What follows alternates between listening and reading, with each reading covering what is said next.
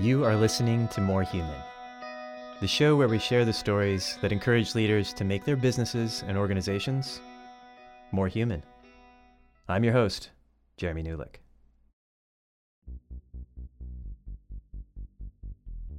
So let's begin with the podcast equivalent of Would You Rather?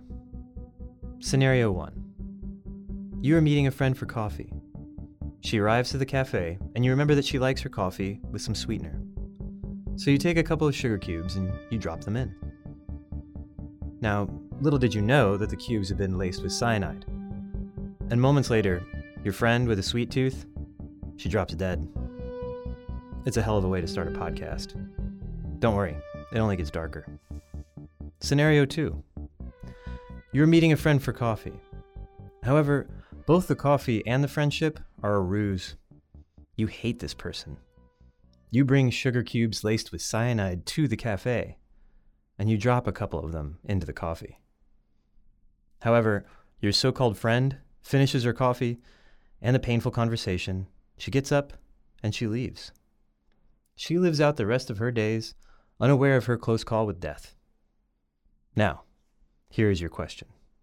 In which of the previous scenarios are you more morally corrupt? Almost every neurotypical human would answer scenario 2, the one in which you intended to kill your friend. That's the one that's more corrupt. It seems obvious. I mean, murder runs against everything in your value system. At least I hope it does. But what if there's a lens through which you would unequivocally believe that the first scenario is the more morally corrupt choice?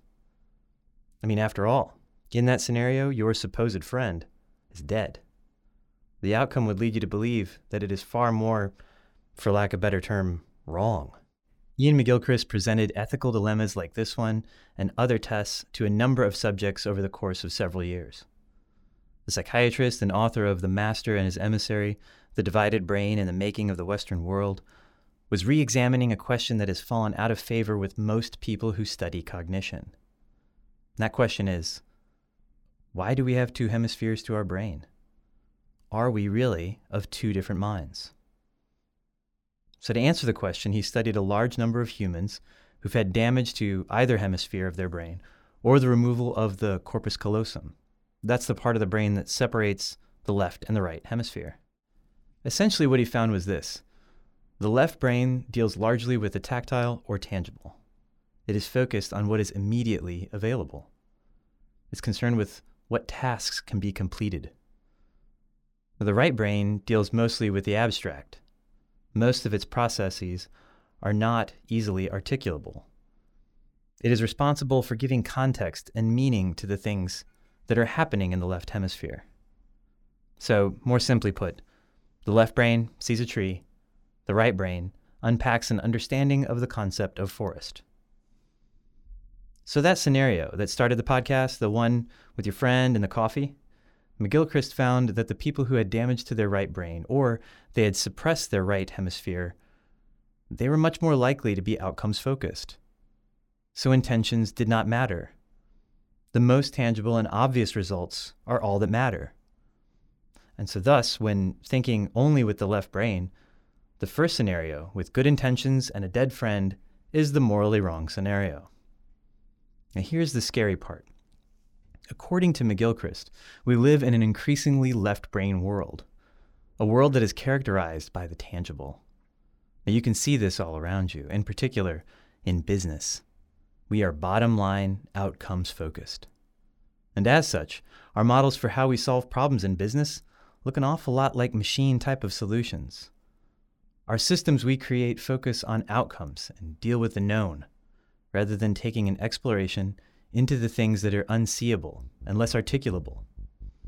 Now the trouble, of course, in this kind of mindset is that we have lost a good portion of our humanity, the attributes that make us less like machines. In a recent Harvard Business Review article, Allison Reynolds and David Lewis refer to this phenomenon as the tyranny of the tangible. Business leaders are forced into situations where outcomes must be quickly measured. And this approach is the reason why a majority of change initiatives fail, and can even result in company closures. And when they were surveyed, leaders said that while they knew that the intangible or human components of change were critical, they'd rather not focus on them. It's messy. It's hard.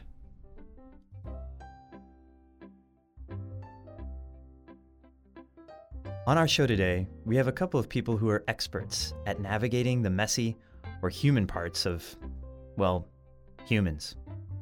They offer a framework for that unknown or imaginal space. The first guest, Richard Olivier, and I've been running an organization for the past 20 years that calls itself Mythodrama, that works with lessons from theatre and archetypal psychology to develop leaders to their full potential. And it's worth mentioning that he's the son of the famed British actor, Sir Laurence Olivier. And not to confuse first names, but the other voice you're going to hear is Laurence Hillman, and I am a consultant. I work with companies, with people, with personal growth, and with corporate awakening, if you want.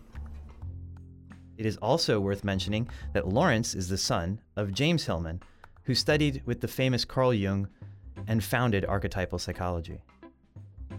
Now, by the way, if you don't know what archetypes are or archetypal psychology, hold on, we're going to get into that in a moment.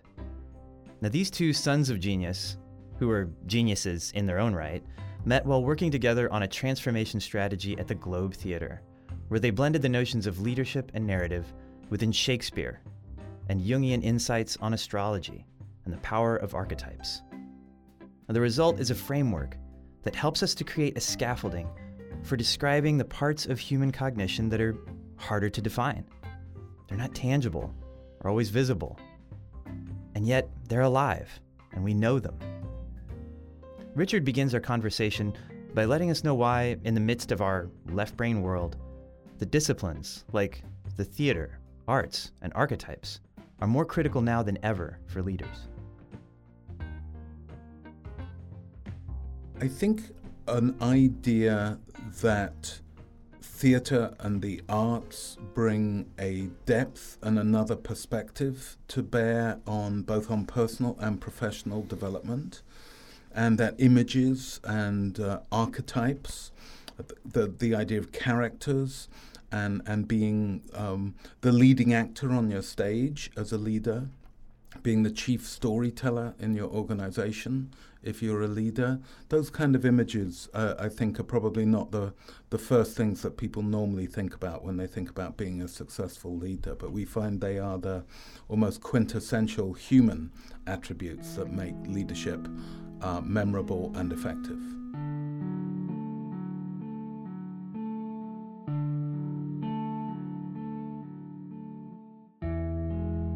A lot of leaders may see that as some touchy-feely stuff.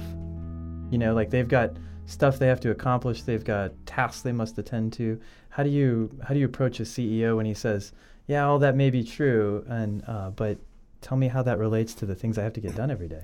So I'll take a shot at that. I think that the world is getting increasingly complex. I think that's everybody would probably agree with that on most levels. And in this complexity, some of the skill sets that have worked in the past, for instance, the direct thinking as a leader of command and control, or, problem solving using X to solve Y because it's been done before, all these things are just not enough. And there's something that has been missing, that has been sort of pushed away, which we could also very broadly call right brain thinking, which is, the imaginal, the artistic, the dreamy, the intuitive, the non-rational, all these pieces that are quite important to solve complexity.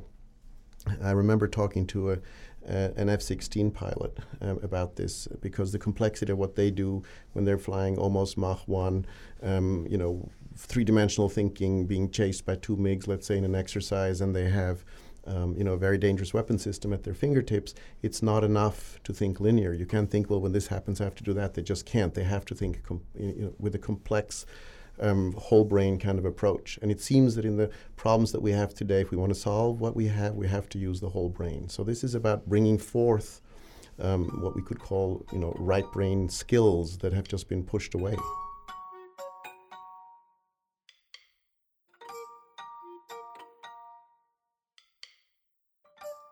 Richard, when did you see the things that you gleaned from being in forgive me, the family business of theater and acting and everything, when did you first see that could be applied to business leadership questions? What was the way that you saw a way in?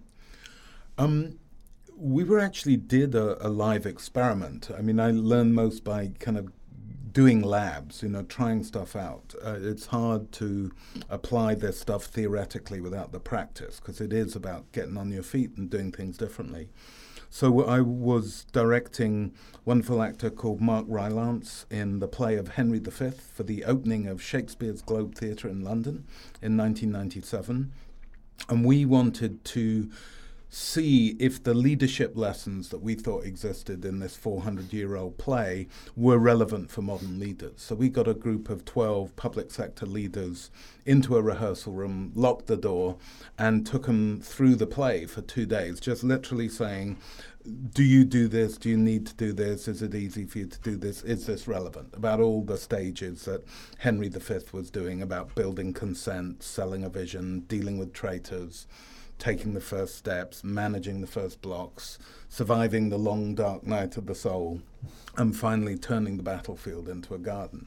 And at the end of this 2 days, we said, okay, so what's relevant and what's irrelevant? And they said to us, everything that Henry V does in this 400-year-old play is relevant to my modern leadership. Interesting. So human beings 400 years ago in very much the same sort of circumstances as from a leadership perspective? Yeah, understood the essential behaviors, the being of leadership that was essential for success. The doing, the strategies are going to change age to age, but the fundamental essence, the fact that who you are shows up in what you do, that's true in every age.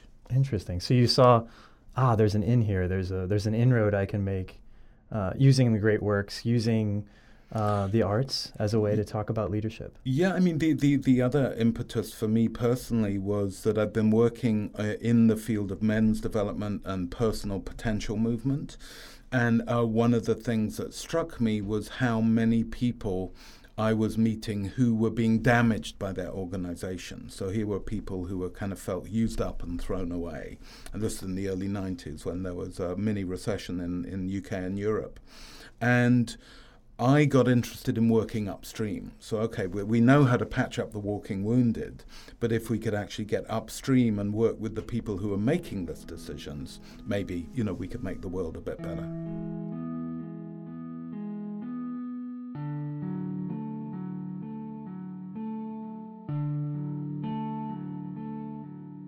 And Laurence, for you, when did you see that sort of archetypal thinking could be applied, and what is it that knits you into what Richard's discussing? Well, like Richard, I also come from, if you want, a family business. As my father, James Hillman, is the originator of archetypal psychology. So someone once said I was marinated in that kind of thinking, and for 40 years I've been practicing and learning and imagining and experimenting with different ways of expressing archetypes.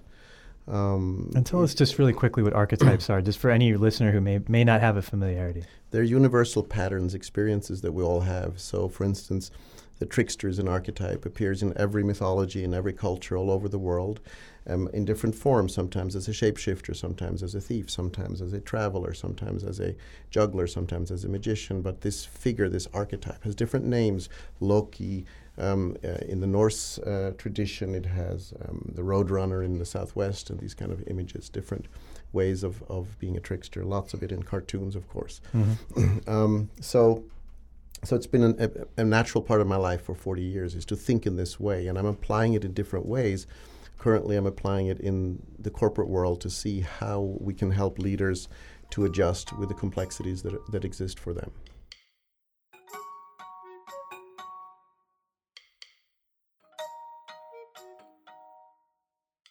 Can you give me an example, either of you or both of you together, of some of the ways in which this has shown up in the business world? So was there a CEO or a business leader who had an issue, or some group you got called into and you guys were able to transform their mindset or their way of thinking about the issue? Yeah, absolutely. I mean, I think on a minor level, me and the guys in my company would do that, would feel like they want to be doing that every day. I can give you a kind of topical example, would be a global mining company. The CEO saw me talk about Henry V at Davos, the World Economic Forum. About 6 months later, we got a call from his HR director. And they said, we want our top 100 people to go through a program because our CEO recognizes that the way we're currently doing business is not sustainable, that we are polluting a lot of the countries that we work in. We are not turning the battlefield into a garden. If anything, we're turning the garden into a battlefield. Right. And we want to stop. And we work with them. We still do some work with them today. This was about 10 years ago. And we take them through an experience, a physical experience that includes what we would call an archetypal immersion, where they diagnose their current archetypes and look at what is it I'm not currently activating in my leadership. That could make me a better leader, that could make me better able to enable this shift that the CEO now wants us to do in the culture and in the company. And, for me, the great news was 2 years ago, I went back to work with the executive team. And they put a little chart up, and their recycling business is now their biggest profit center in the entire organization. Really? And when I first worked with them 10 years ago, it was, the poor cousin who everyone was wondering, why the hell are we getting into this stuff? So, cultures can change. They do change. The world is requiring cultures to change more quickly, more rapidly, to become kind of future fit in quicker stages than it ever has before. And the leaders and the leadership cultures who embrace this need for cultural transformation will be the ones who have the most staying power, I have no doubt.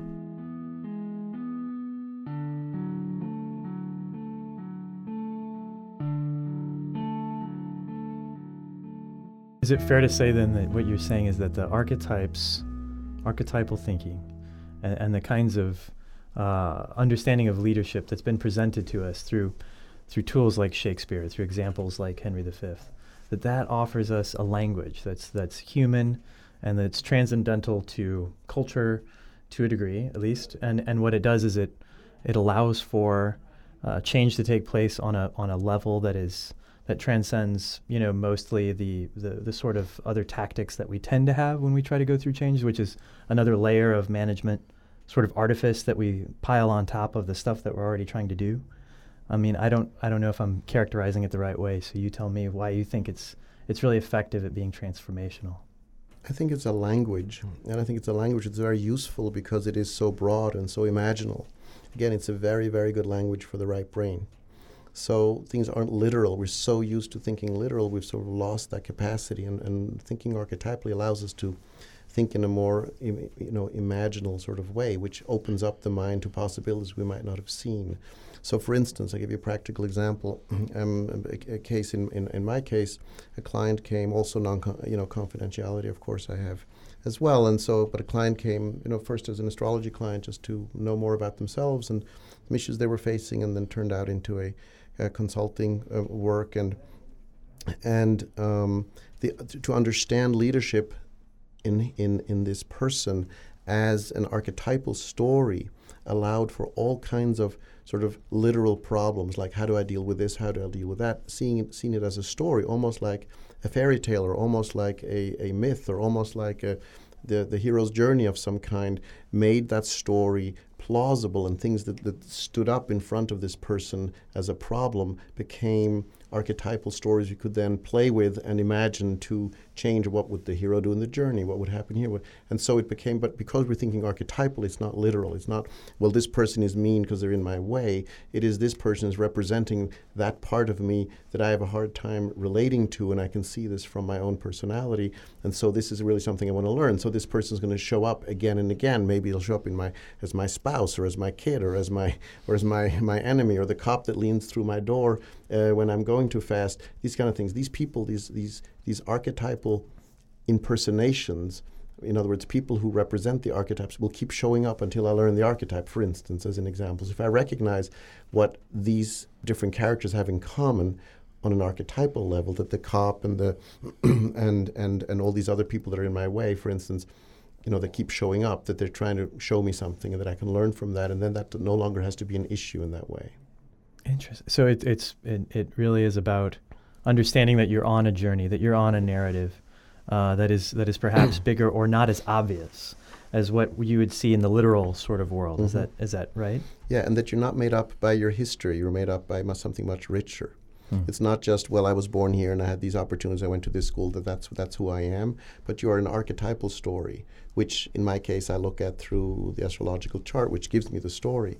But it's much richer than that. It's, okay, so here's how these characters have shown up in my life, and it makes it a story of imagination, so I can start filling in the pieces. Well, that makes sense. Here's that pattern. Here's a pattern I'm missing. This is why this keeps showing up that way, and so on.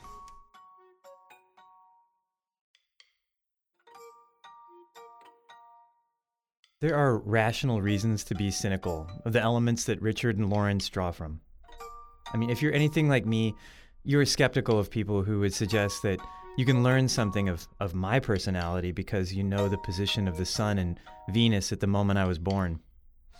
But rather than seeing astrology or the arts as belief systems, Richard and Laurence both hold that what's offered is a framework, a useful language for describing meaningful human experiences. And that's what Richard hopes most leaders take away with them when they explore myth and archetypes. That development is possible, that the change that's coming towards all of us is not going to be manageable with the way we used to do things in the 20th century, and that this kind of exploration of 21st century leadership, for want of a better word, is going to be the key to not only their individual survival, but on a global level, our collective survival of the 21st century.